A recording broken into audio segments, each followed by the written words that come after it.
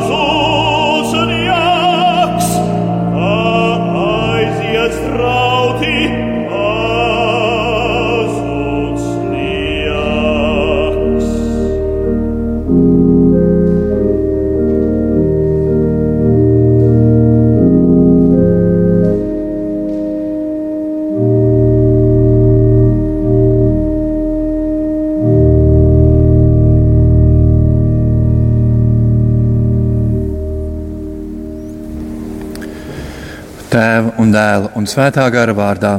Āmen. Esiet sirsnīgi sveicināti šajā 30.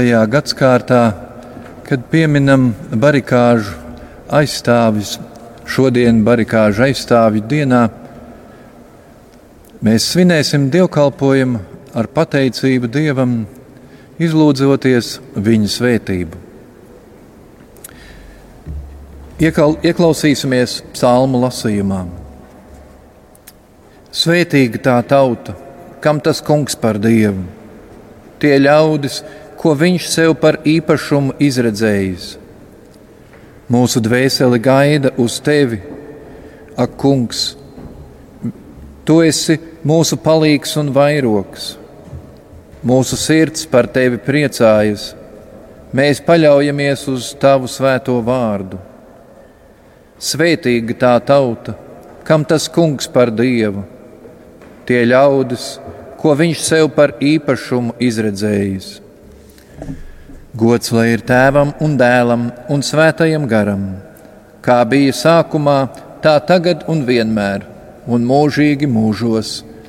Āmen. Lūksim Dievu.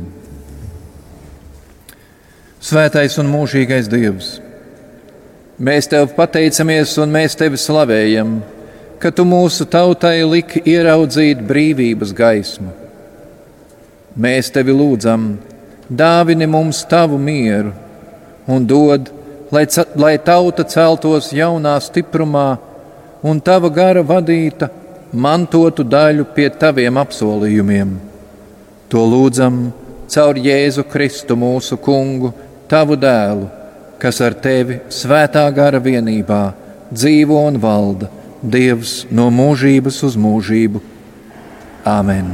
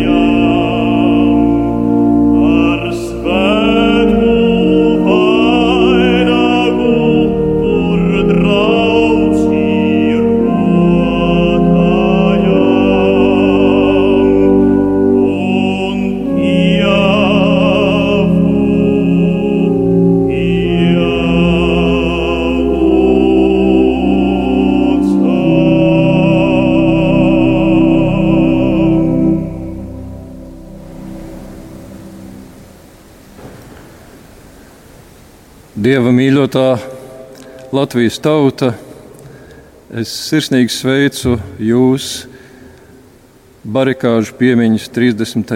gada dienā no vietas, kas bija pašā vidū, pašā centrā, šeit Rīgas Doma baznīcā, Doma laukumā, kur norisinājās viss tādi pilnasinīgākie notikumi. Dzīvē ir dienas kā baltas kalnu virsotnes, kuras tā paceļas pāri visām citām, un barikāžu laiks bija tādas dienas.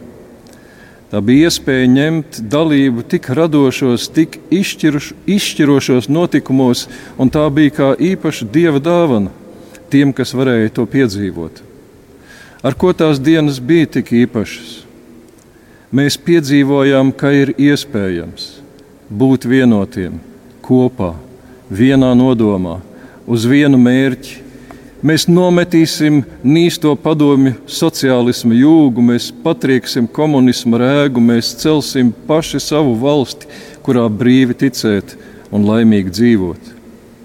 Mēs piedzīvojām, ka ir iespējams pārvarēt bailes. Cilvēki, kas ilgi bija radināti klusēt un savas domas izteikt zemtekstos, barikādēs uzdrīkstējās parādīt sevi, savu īsto pārliecību. Viņi pilniem malkiem izbaudīja brīvības gaisotni, un tas bija drosmes dzēriens.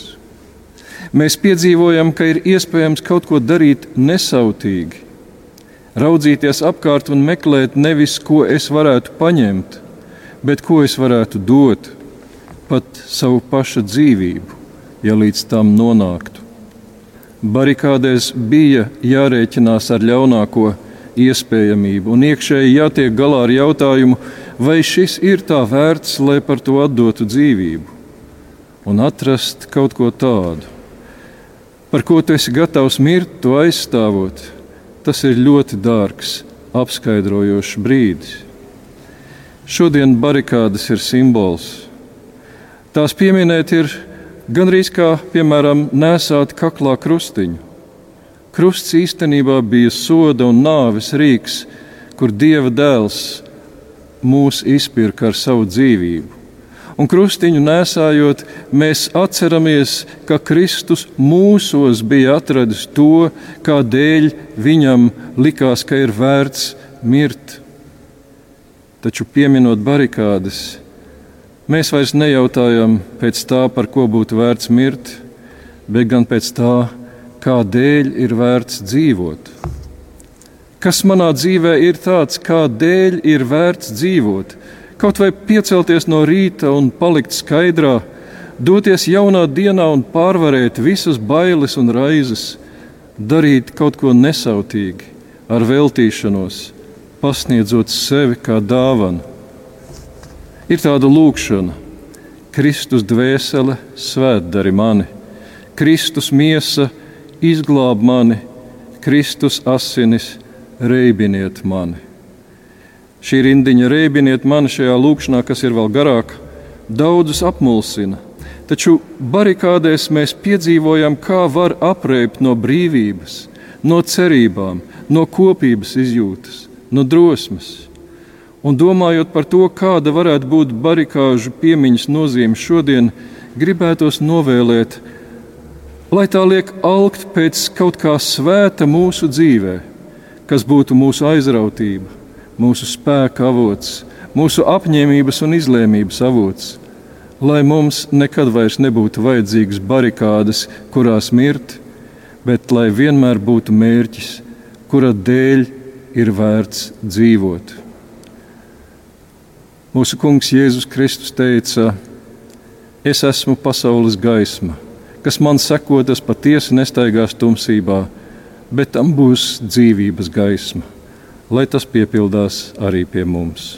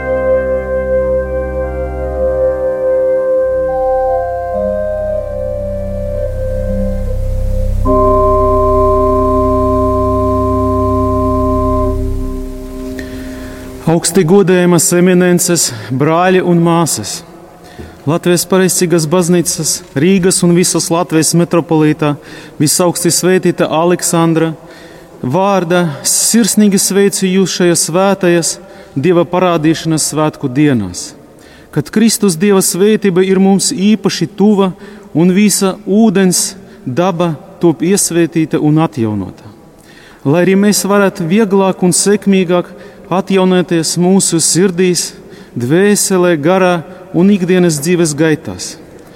Šajā laikā, kad Dieva kunga palīdzība un svētība ir acīm redzami un nepārprotami nepieciešama katram no mums un ir iegūstama ar ticības, grēku nožēlošanas, lūgšanas, labu tikumu un darbu palīdzību, uz ko skaidri un stingri tiekam aicināti.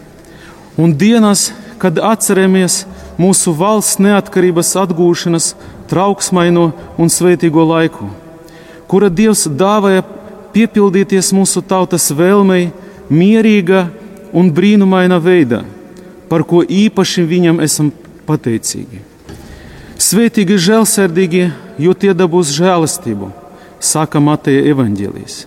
Šie vārdi pieder Kristum Dievam, un tajās viņš atklāja mums vienu no mūsu dzīves pamatlikumiem, kurš nepārvarami darbojas katra cilvēka, ģimene un arī mūsu valsts dzīve, pat tad, ja netiek apzināti pieņemtas un pildīts. Šis likums atklāja patiesību par to, ka pats Dievs kungs ir žēlsirdīgs visaugstākajā pakāpē. Bet tu, visuvarenais, esi žēlsirdīgs un žēlīgs Dievs, lēnprātīgs un bagāts žēlastība un uzticība. To apliecina Dieva iedvesmotais psalmu autors, un mēs šo likumu iemantojam, kā pēc Dieva tēla un līdzības radīti, un saņemam brīnišķīgo un augstu uzdevumu, brīvi un apzināti līdzināties savam radītājam, žēlsirdībā, un ar to būt viņa svētīti un pagodināti ar mūsu labu vēlmju un lūgšanu piepildīšanu, kas ir viena no augstākajām un skaistākajām mūsu dzīves iespējām. Svētais Jānis Zeltamūte atgādina, ka žēlsirdība ir cilvēka labais darbs, bet tā atmaksa par to ir dievišķa apžēlošana, kas ir nesalīdzināmi pārāka un nav salīdzināma ar mūsu ieguldījumu. Būsim vienmēr no sirds pateicīgi Dievam par visa viņam labdarīšanām, kuras viņš mums katram personīgi, mūsu ģimenēm, tuviniekiem un mūsu tautai ir devis un dod. Un godīgi apzināsimies, ka mūsu žēlsirdības un laba tikuma mērs ir ļoti niecīgs un pavisam neatbilstošs kunga bagātajam dāsnumam pret mums.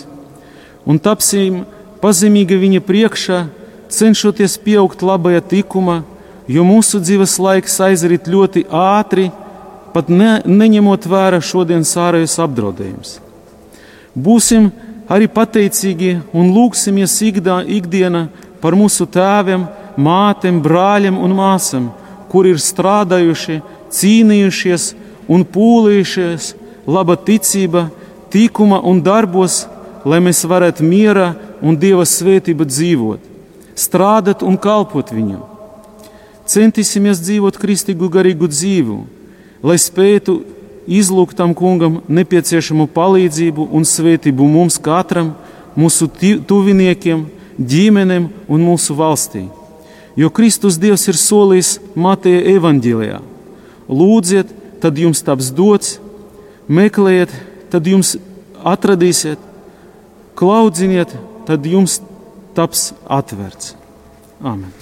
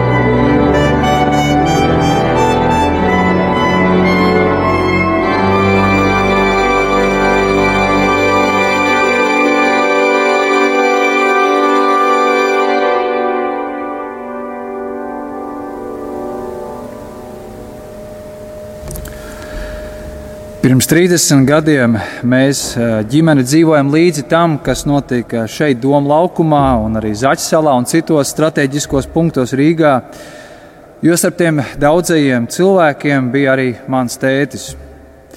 Es esmu pateicīgs ikvienam, kurš drosmīgi piedalījās barikādēs.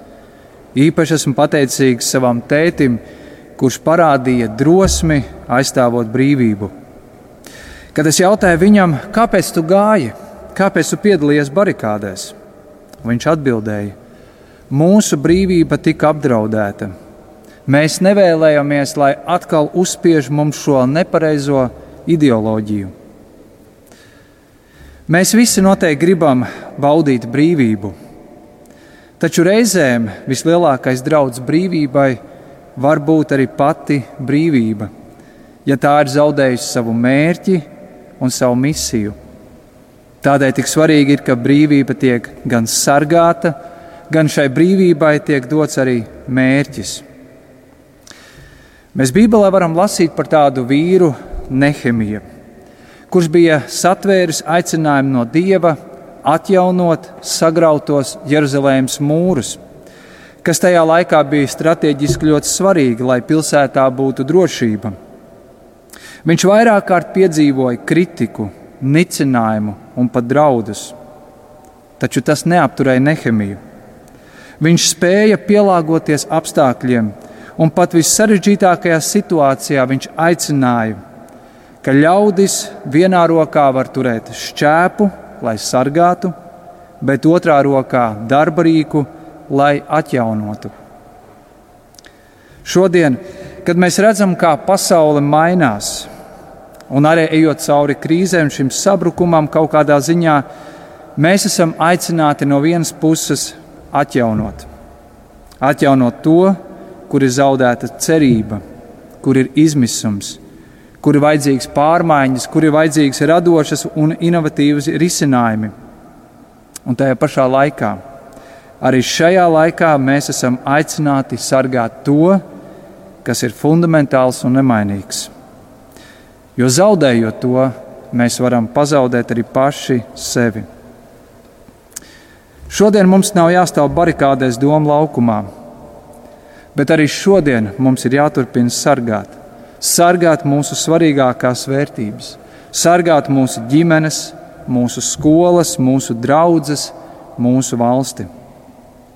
Taču es aicinu, ka sargājot mūsu valsts brīvību un ejot cauri visām šīm pārmaiņām, mēs nenostātos viens pret otru, bet mēs būtu vienoti. Jo, kā Bībelē rakstīts, ne jau pret miesu un asinīm mums ir jācīnās, bet pret šīs pasaules tumsības spēkiem. Un tieši šie tumsības spēki ir tie, kas vēlas, lai cilvēce pati sevi iznīcina. Kā Mārtiņš Luters Kings ir teicis, tumsu nevar iznīcināt ar tumsu, tikai gaisma to spēj. Tāpat arī naidu nevar iznīcināt ar naidu, tikai mīlestība to spēj. Lai Dievs mums palīdz, ka šajā laikā, aizstāvot mūsu valsts pamatvērtības un brīvību, mēs tik tiešām neiznīcinātu viens otru. Tādēļ sargāsim un atjaunosim mūsu Latviju visi kopā.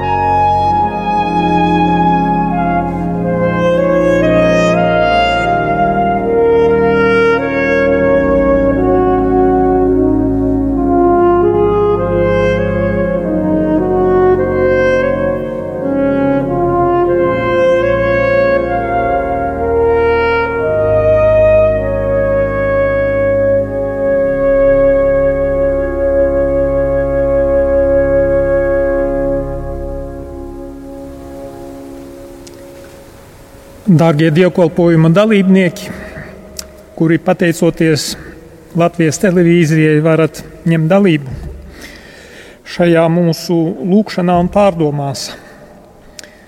Pirms 30 gadiem mūsu tauta bez ieročiem izgāja ielās, lai apliecinātu savu gatavību stāties pretī okupācijas lielvarai un paust savu gatavību cīnīties par savu valsti un to veidot. Brīvība bija atslēgas vārds, visiem bija uz lūpām. Latvijas Tautas frontes organizētās barikādes, kurās piedalījās neatkarības aizstāvji no visiem novadiem, bija unikāls nevardarbīgās pretošanās paraugs. Arī baznīcas kļuva par garīgām dominantēm, pulcēšanās un lūkšanas vietām, metpunktiem un stratēģiskās plānošanas vietām. Vienotības un Dieva klātbūtnes apziņa, dievnamos sludinātais vārds cilvēkiem deva drosmi un spēku. Mūsu tauta tai laikā īpašā veidā īstenoja garīgo un praktisko ekumenismu, esot vienota savos mērķos un centienos redzēt Latviju brīvu. Dievs deva spēku un gudrību. Mūsu tautai tai laikā bija skaidri un vienojoši mērķi. To apliecina tas, ka pēc traģiskajiem notikumiem Viļņā protesta manifestācijā Daugavas krastmalā piedalījās vairāk nekā 500 000 cilvēku. Rezultāts – brīvība tika atgūta. Kopš tiem notikumiem ir pagājuši 30 gadi. Gada diena – tas ir pamudinājums atskatīties pagātnē, bet arī veikt aizvadītā perioda rezumējumu un mēģināt ieskatīties nākotnē, lai to veidotu labāku. Brīvība – tas ar vienu ir izaicinājums. Man nāk prātā Jēzus vārdi: jūs iepazīsiet patiesību, un patiesība darīs jūs brīvus. Tātad īsta brīvība nav iespējama bez neatlaidīgiem patiesības meklējumiem, tās iepazīšanas un pieņemšanas. Mani ļoti uzrunā arī pāvesta Franciska teiktie vārdi: lūdzu, neļausim pesimismam un ideoloģijām uzvarēt Eiropu, jo šajā brīdī Eiropu iznīcina nevis lielgabali vai bumbas, bet gan ideoloģijas. Ideoloģijas, kas nav eiropeiskas, kas nāk vai nu no ārpuses, vai nu no mazām grupām pašā Eiropā.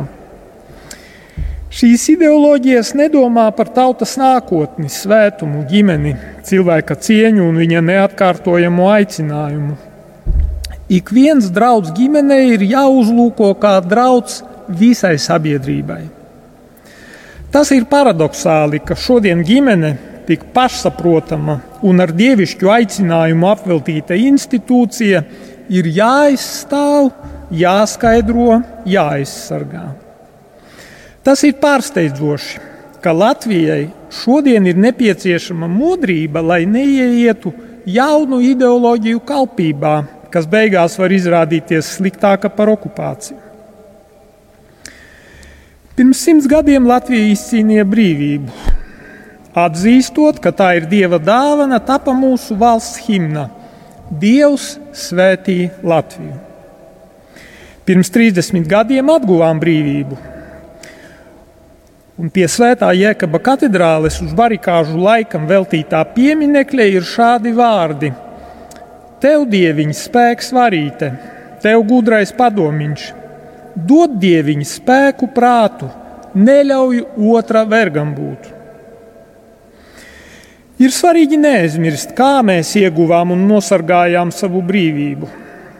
Barikādes mums atgādina, ka ne okupantu ieroči, ne skaitliskais pārsvars, nedz arī melu ideoloģija nespēja uzvarēt tautu, kura meklē patiesību un brīvību un ir gatava nest upurus šo augstāko vērtību vārdā. Tāpēc noslēgumā es gribu pateikties visiem, kuriem bija ticība, drosme, izturība un garīgs spēks pirms 30 gadiem iet uz barikādēm. Gribu pateikties Dievam, kurš ļāva mums to visu piedzīvot un būt šī brīnuma lieciniekiem. Aicinu mūs visus būt uzdāvinātās brīvības un neatkarības cienīgiem. Dievs svētī un pasargā Latviju. Āmen!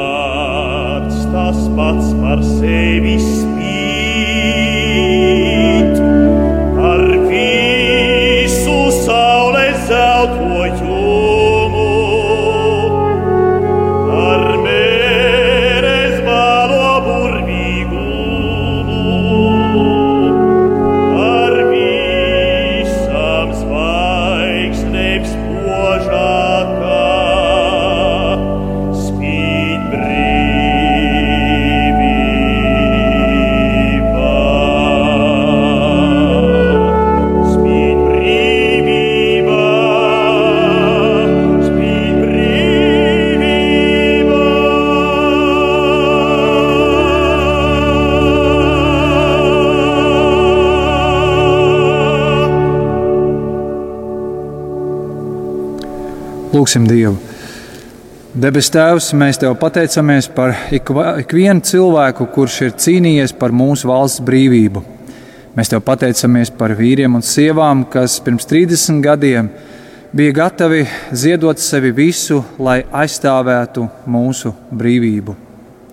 Kungs, palīdzi, ka mēs to nepaņemam kā pašsaprotamu. Palīdzi mums novērtēt brīvību. Dod mums, Dievs, gudrību, īpaši šajos apstākļos, gudri izmantot brīvību, kas mums ir dāvāta. Un mēs, Dievs, lūdzam arī saskaroties ar jauniem izaicinājumiem, saskaroties varbūt pat ar jauniem uzbrukumiem. Dievs dod, ka mūsu tauta var būt vienota, līdzīgi kā pirms 30 gadiem, kad bijām tik vienoti. Ka arī šajā laikā Tu esi tas, kas vari mūs visus vienot. Dievs, mēs lūdzām pēc Tavas palīdzības un Tavas svētības, un lai katra mūsu diena pienes godu Tev un pateicību Tev. To lūdzām Jēzus Kristus vārdā. Āmen. Debesu Tēvs, mēs Tev pateicamies par brīvību, kuru Tu esi dāvājis Latvijai. Un mēs pateicamies Tev arī par to, ka pirms 30 gadiem Tu biji savienojis mūsu tautu kopīga mērķa vārdā un kopīgas vērtības vārdā. Un mēs Tevi lūdzam, Kungs, lai Tu apvieno arī šodien mūsu tautu, lai Tu modini ikvienā cilvēkā slāpes pēc patiesības, pēc tās patiesības, kas ir Tevī, jo Tu, Kungs, Jēzu, taču pats esi teicis, ka es esmu ceļš, patiesība un dzīvība. Un mēs lūdzam, Kungs, lai mūsu tauta ierauga atkal to vienojošo vērtību, kas būtu svarīga ikvienam labas gribas cilvēkam, kura varētu apvienot no jauna mūsu tautu, lai būtu šis vienojošais vektors un tāda vilkme, garīga vilkme, šī vienotības vilkme. Mēs lūdzam, Kungs, Tevi arī pirmkārt pateicamies par to vienotību, ko Tu dāvā konfesiju starpā, kristiešu starpā, ticīgo starpā un visu labas gribas cilvēku starpā Latvijā.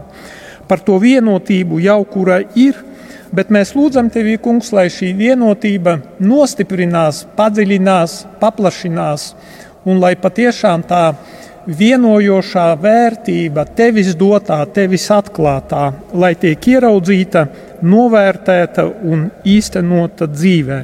To mēs lūdzam Jēzus Kristus, mūsu Kunga vārdā, kurš ar Tevi svētā gara vienībā dzīvo un valda, Dievs no mūžības mūžībā. Āmen.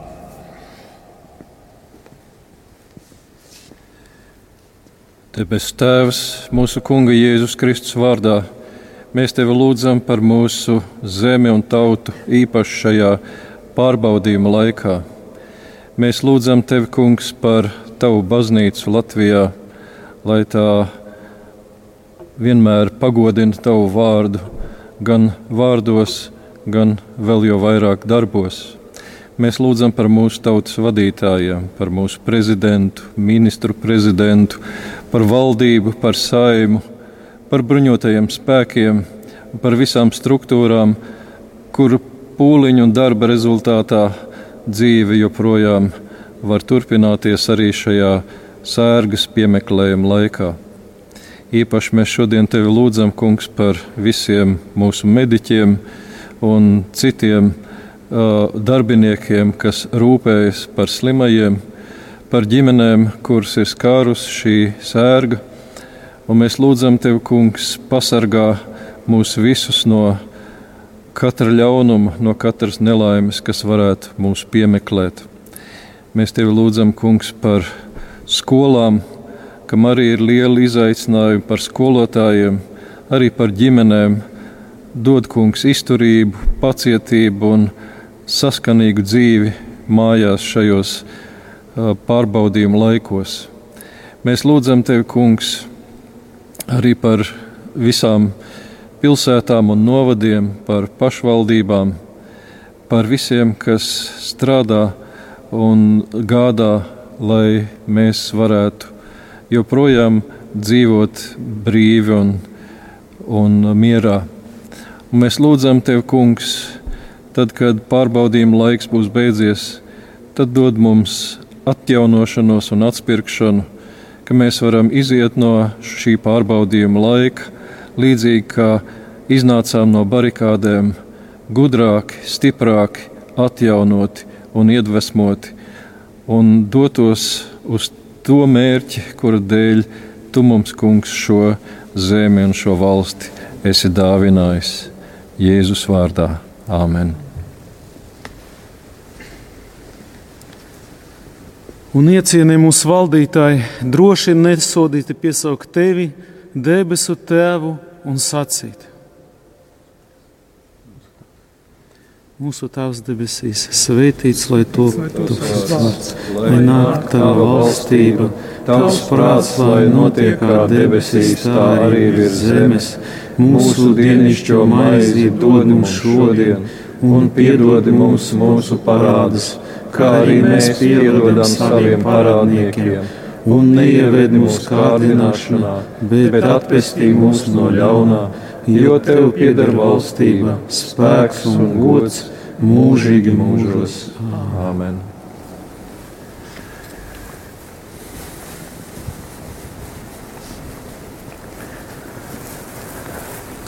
Un izlūksimies Dieva svētību. Lai jūs svētī un pasargā visu varenais Dievs, Tēvs un Dēls un Svētais Gars. Āmen.